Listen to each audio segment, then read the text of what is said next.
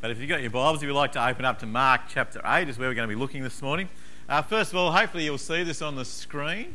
But I've got a couple of pictures for you. Like the kids, don't just shout it out. Stick your hand up and tell me what you see.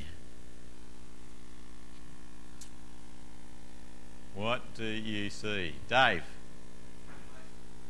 Two faces looking at each other. Okay, does anyone see anything else? Ben, you see a chalice? Oh, you're a bit weird. No, you can you? You've got two faces, haven't you? And then if you look at it slightly differently, you see a chalice or a cup in the middle. Can you notice that? Either concentrate on the black or concentrate on the white, depending on what you're looking at. All right, there you go. Nigel Weeks looking at Ben. Karen Mormon. That's the first time anyone said that when they've looked at that. But you're right. We took a photo of them and then we placed them. Okay, what about this one? What do you see? Hand up. Faith, you know the deal. Hey, Faith, yep. Old man and woman. Okay, very good. Old man and woman. Does anyone see anything else? Karen? Yes? So there's three things. Wow, that's tricky, isn't it? So you've got, on either side, you've got an old man and an old woman looking at each other. That's not Ben and Nigel, though. One's got hair. They've got the two on either side. Can you see that? Then if you jump back from that, you'll see two Mexicans, one playing a guitar, and then a woman coming out on the left-hand side out of the hole. And then if you concentrate on the middle bit, you'll see a chalice as well. There might be, even along the front, isn't there? That's a really amazing one, isn't it? As you look at the thing differently, you'll see different perspectives and different views. And as you see things jump out at you, don't you? And you start to see things a little bit more clearly. At the moment, when I look at a book, that's what I tend to see. I see things that are fuzzy because I can't see them properly. But when I put my glasses on, then I'm able to see clearly. It's interesting, isn't it? As we look at things from different perspectives, we can see things differently or see things more clearly. Sometimes when we're looking at stuff, we see things fuzzy, but then when we put glasses on, we see things clearly. In Mark so far in the Bible, what we've been seeing is a bit of a fuzzy picture of who Jesus is in one sense.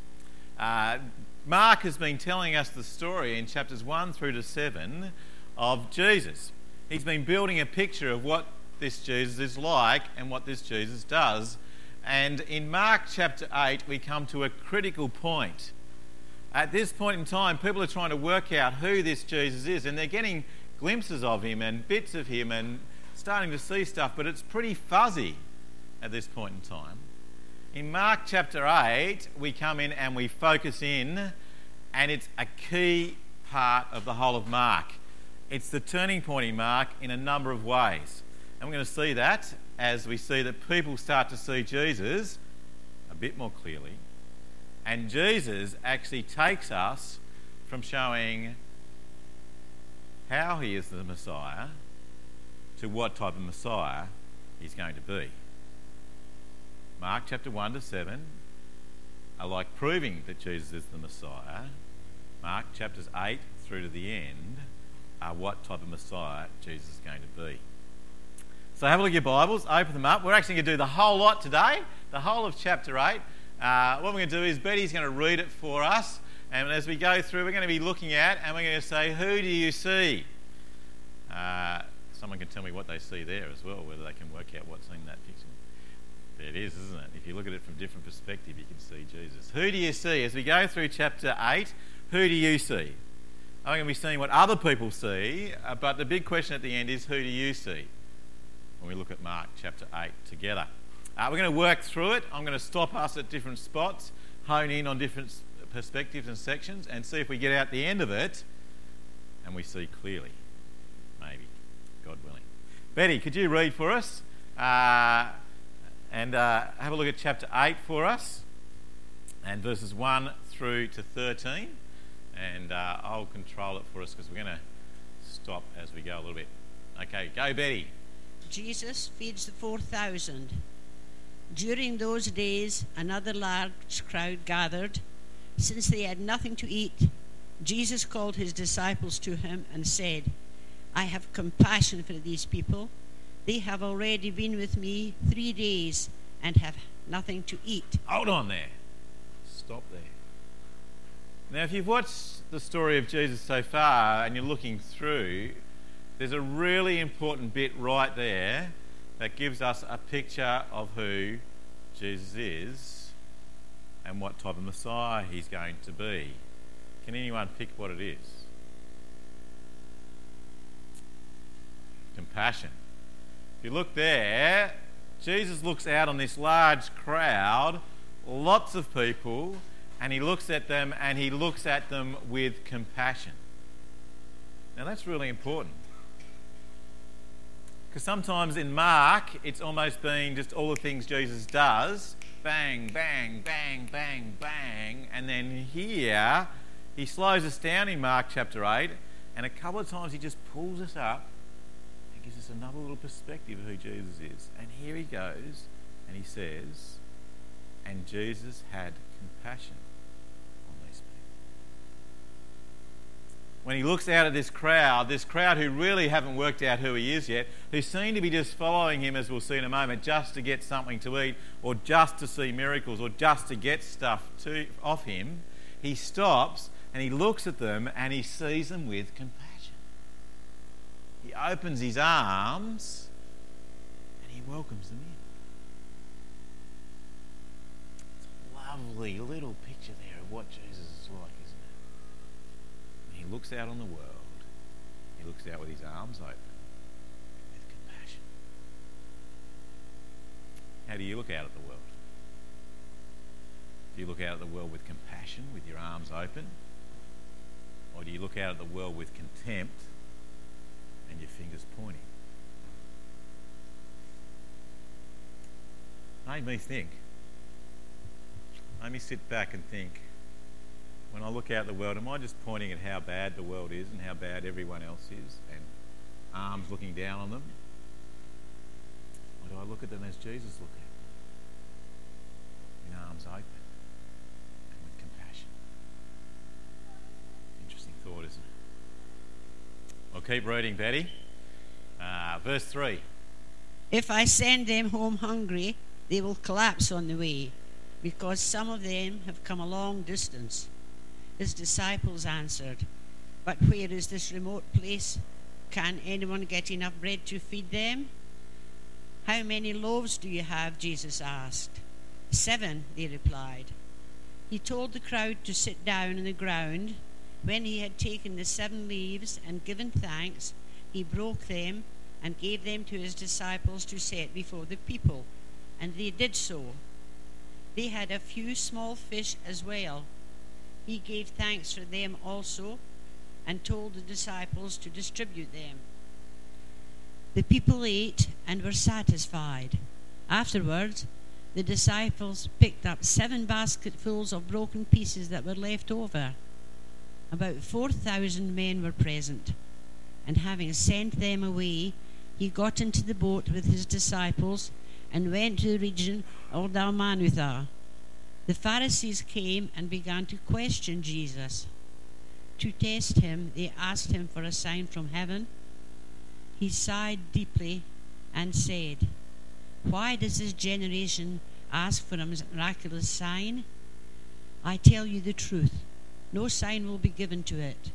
Then he left them, got back in the boat, and crossed to the other side.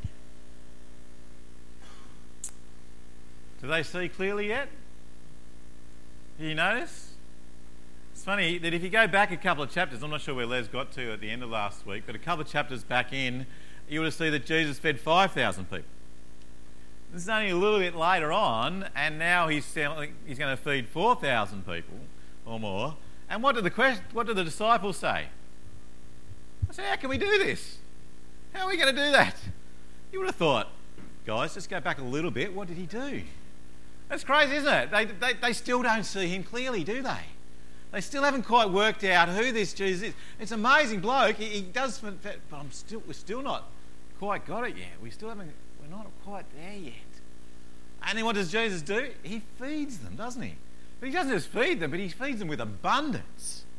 They come back with loaves and fishes, a whole lots of stuff come back. But do they see him clearly yet? Well, we're not sure, are we? Well, the disciples don't seem to be seeing clearly yet, and the Pharisees don't either, do they? What do the Pharisees do? Look, the Pharisees began to question Jesus. They've been along the way, by the way, like the Pharisees have heard and seen a lot of this stuff too. And then they come to him and they say, well, you fed 4,000 people with only a couple of loaves of bread. Come on, mate, up the ante. And, don't they? They say, we want more signs, Jesus. Give us more signs. We need more wonders. Look, you've healed people. The blind have been healed. People have been raised from the dead. I've fed 5,000 people, walked on water. But, mate, just give us another one. Give us one more sign. They don't see clearly yet, do they? They can't see who this Jesus really is.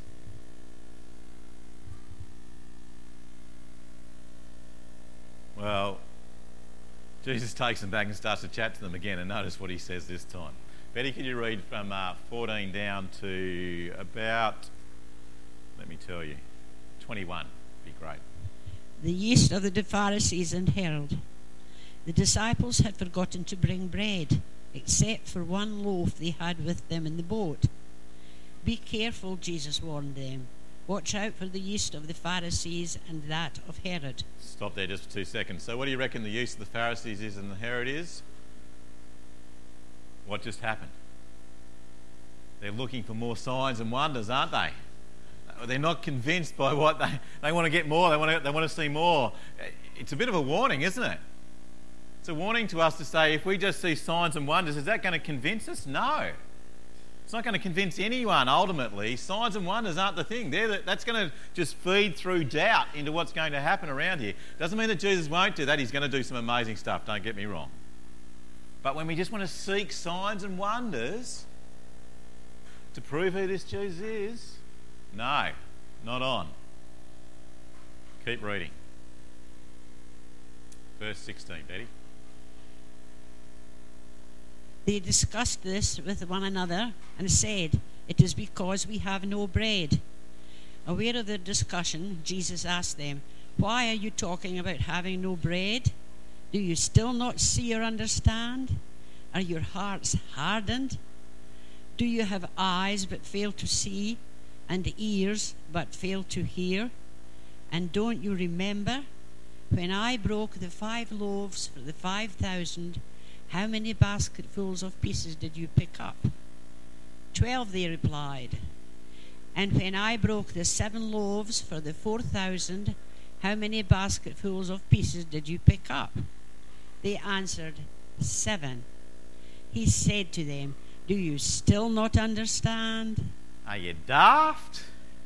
You'd almost put that in there, wouldn't you? Have you not worked this out, guys?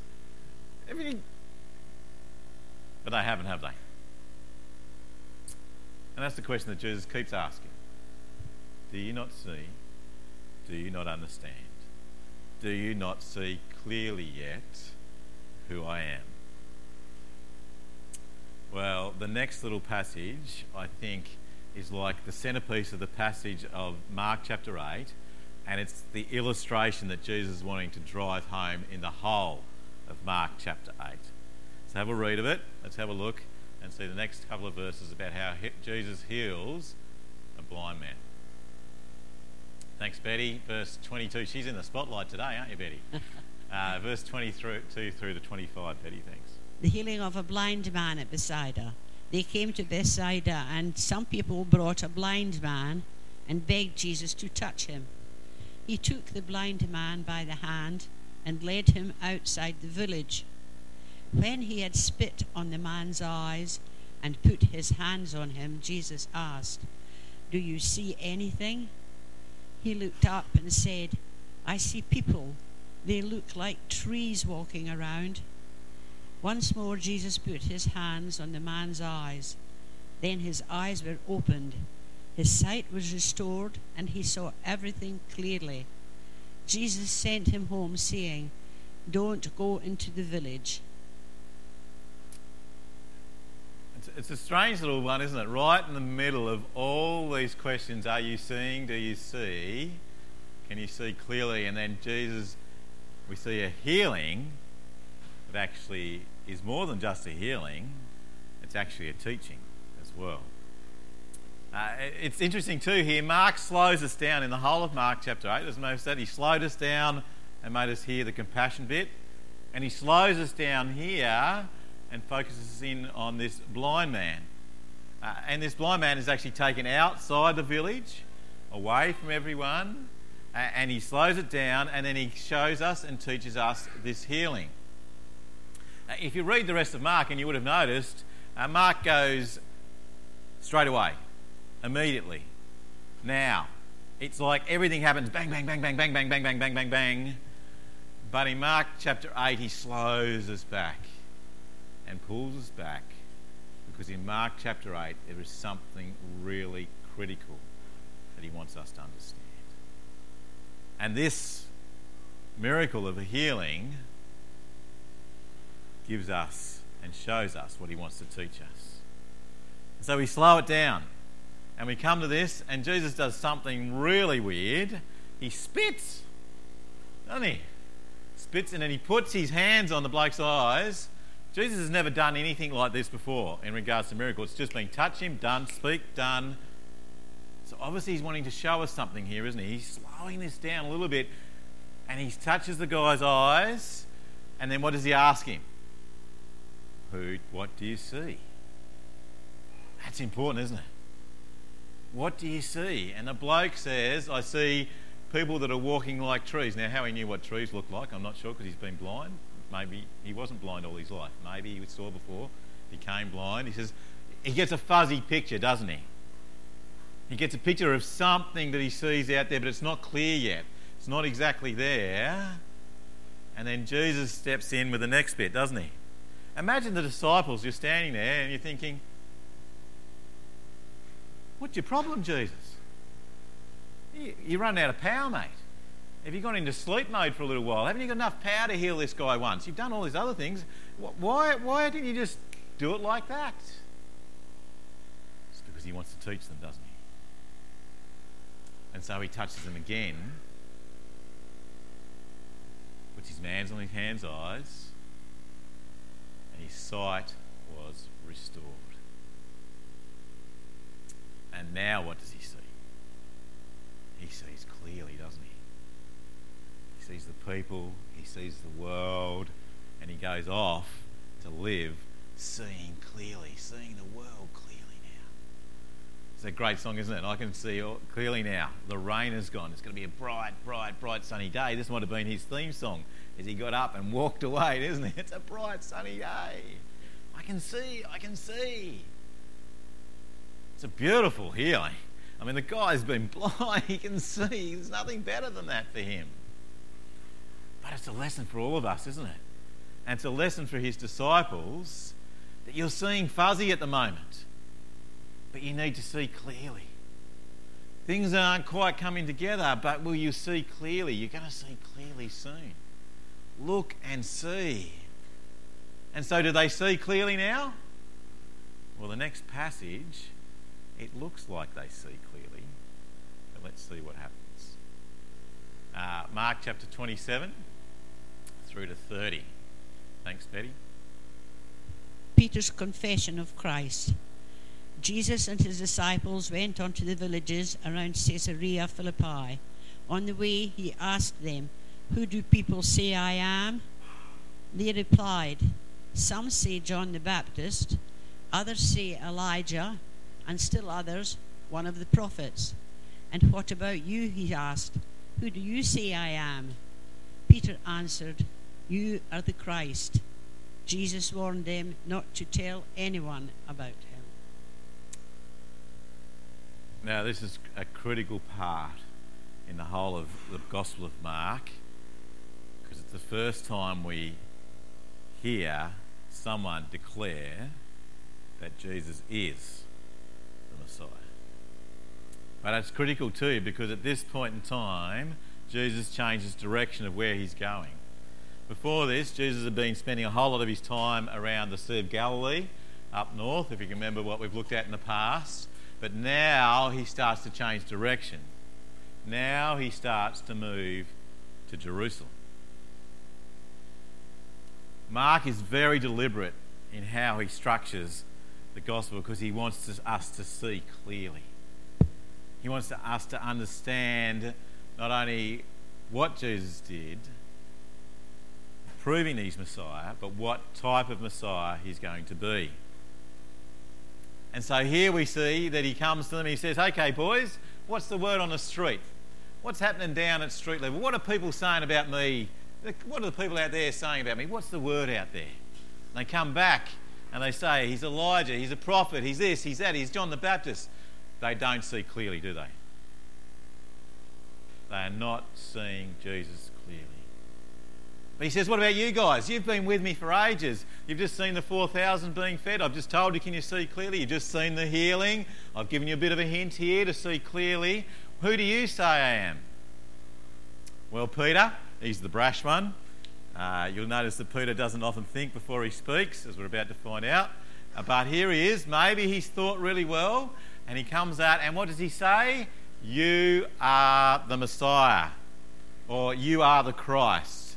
You are the anointed king coming to this land. Woohoo! Has he got it? By Jove, I think he's got it. I think he sees clearly. I think he knows who this Mr. Jesus is. I think he's worked it out. Well, has he? Let's have a look at the next part of the story.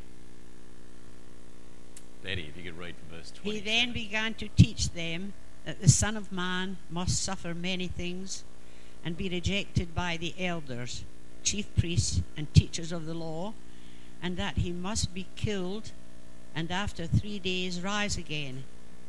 He spoke plainly about this, and Peter took him aside and began to rebuke him. But when Jesus turned and looked at his disciples, he rebuked Peter. "Get behind me, Satan," he said. "You do not have in mind the things of God, but the things of men." Then he called the crowd to him along with his disciples and said, "If anyone would come after me, he must deny himself and take up his cross and follow me." We'll come back to that one, because that was really important. So do you think Peter got it? No, he hadn't seen him clearly yet, had he? He'd made a pronouncement. It's a turning point. You're the Christ, you're the Messiah. He saw all the miracles. It looks like this is the anointed king. Peter's waiting for the anointed king to come in and take over Jerusalem, to take over the world, to set up his throne, and this is going to be the centre of it all. He's going to be the king in the line of David. That's not the king Jesus is going to be. Jesus hasn't come up to set up a nation here on this earth. He set up a kingdom of God that's going to reign for eternity. He hasn't come just to heal people's sicknesses and diseases, though as important that they are. He's come to heal souls. Peter hasn't seen clearly yet, has he? He's seen the miracles. He's got this picture. It's a bit fuzzy though, but he thinks he's got it. He said Messiah, everyone's going to go cheering. We think like the house is going to come screaming down, fireworks are going to go off, angels are going to come in. Woohoo, Peter, you got it. You're on the ball, mate. But no. Jesus, even at the end of the last passage, says, don't go and tell anyone. Why? Because they haven't seen clearly yet, have they? They might see the things that prove that Jesus is the Messiah, but they don't know what type of Messiah he's going to be. So here Jesus comes in and shows them the type of Messiah he's going to be. One that goes to the cross, one that dies, but one that rises again. Not just to set up a temporary kingdom in Israel, but to set up a kingdom of God that is going to last forever. To heal our souls, to deal with our sin, to give us life here and now so that we can live his life and his way here on the earth that we're in. Look at what he says next. But if you read down to the end of the chapter. Then he called the crowd to him along with his disciples and said, "If anyone would come after me, he must deny himself and take up his cross and follow me. For whoever wants to save his life will lose it, but whoever loses his life for me and for the gospel will save it. What good is it for a man to gain the whole world yet forfeit his soul? Or what can a man give in exchange for his soul? If anyone is ashamed of me and my words in this adulterous and sinful generation, the Son of Man will be ashamed of him when he comes in his Father's glory with the holy angels." You go one more verse. Oh, I haven't got it up there, but you can do one more verse for me, Betty. 9:1 would be great. Just 9:1. Just one more verse. And he said to them, "I tell you the truth, some who are standing here will not taste death before they see the kingdom of God come with power." Thanks, Betty. It's a powerful passage, isn't it? There's a whole lot wrapped up in there, but what Jesus is saying is, if you see me clearly, this is the type of Messiah that I'm going to live. A type of Messiah who's going to go to the cross, one who's going to die for us. A Messiah that has come to heal our soul and transform our lives. You're going to see a cross-shaped Messiah, and we're going to see a cross-shaped life in response to our Messiah. See, Jesus says, if you take up your cross and follow me, he's saying you'll take up my life and live it here. My life is a life that goes to the cross, a self-sacrificing life, a life that gives up my life for others, a life that says that I'm going to love people so much that I'm going to put them in front of me. I'm going to sacrifice my life for yours. That's the cross. That's a cross-shaped life. That's a life that follows Jesus. It's one where we do the same as him. Where we go and live in this world the way that he lived in this world. And he says it's so important, doesn't he? He says, because if you forfeit your soul, you forfeit eternity. This is where we need to be, guys. If you see me clearly, then you will take up your cross and follow me. If you see me clearly, you'll know that I've done that first for you. If you see me clearly, I am the Messiah who is anointed by God to be king over everything. If you see me clearly, I'm the king that goes to the cross for you. And that's worth everything.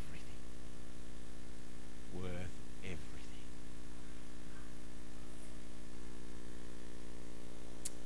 You see, Mark says at the end there, Jesus said, and he said to them, "Truly I tell you, some who are standing here will not taste death before they see the kingdom of God has come with power." When's that? It's at the cross and at the resurrection. That's when God's kingdom comes in power. Because that power is not just to destroy the armies here, but it's the power to destroy sin and death for eternity. That's where the power happens. That's where it comes. And if you see me clearly, that's what it'll be for you too. Who do you see? Do you just see cloud lines there, or do you see Jesus? Jesus who transforms our life and says, "Take up your cross and follow me." And Jesus who says that this is your life now, a life that is self-sacrificing, a life that seeks to love others as you love yourself, a life that seeks to bring Jesus to others around us, a life that impacts everything that you do. And when you start to see the world now, when you put your trust in Jesus, you see it through his eyes. And not only do you see Jesus clearly, but you see the world clearly. And you seek to hold out your arms in compassion and bring them in. You seek to see them in people in this world come to see and know Jesus. You see it change how you operate in the way that you work. You see it changes how you operate when you deal with your kids at school who are giving you a hard time. You see it change in the way that you live your life daily. How you use your social media. It's a big thing these days, isn't it? People are posting stuff everywhere, all over the place. How is your social media helping to highlight how great Jesus is? It's an interesting thought, isn't it? What are you posting? What stuff are you sticking up there? Is it really helping people to see Jesus clearly in you or in the world? It's an interesting thought, isn't it?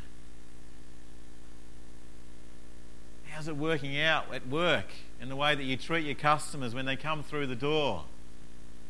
Are you showing them just how great Jesus is in the way that you love them and care for them and treat them well? And don't cross your arms and point at them and say, you're bad, or you've done the wrong thing, or no, I don't want to speak nicely to you or smile at you. I'm going to serve you coffee's cold. How are you doing that when you're in your business with them? How are you doing that at school? As you seek to love the kids that are around you. As you seek to show them what Jesus is like in your life. Who do you see? Do you see Jesus clearly? I pray that you do. Because when you see Jesus clearly, then you see the world clearly. And you can live for his glory and to his glory every moment of every day. Let's pray.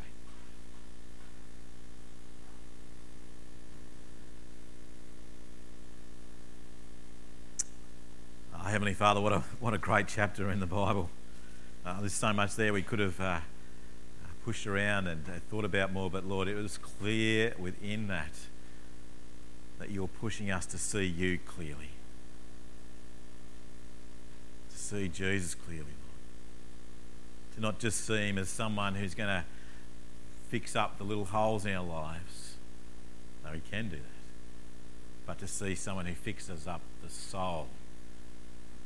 Who fixes up our whole eternity and calls us to follow him in every part of our lives, Lord. Heavenly Father, we pray that your Spirit will clear away the scales, that your Spirit will clear away the fog, that your Spirit will take away the fuzziness around how we see Jesus, Lord, and that we'll see him clearly, and that will change everything. We pray this in Jesus' name. Amen.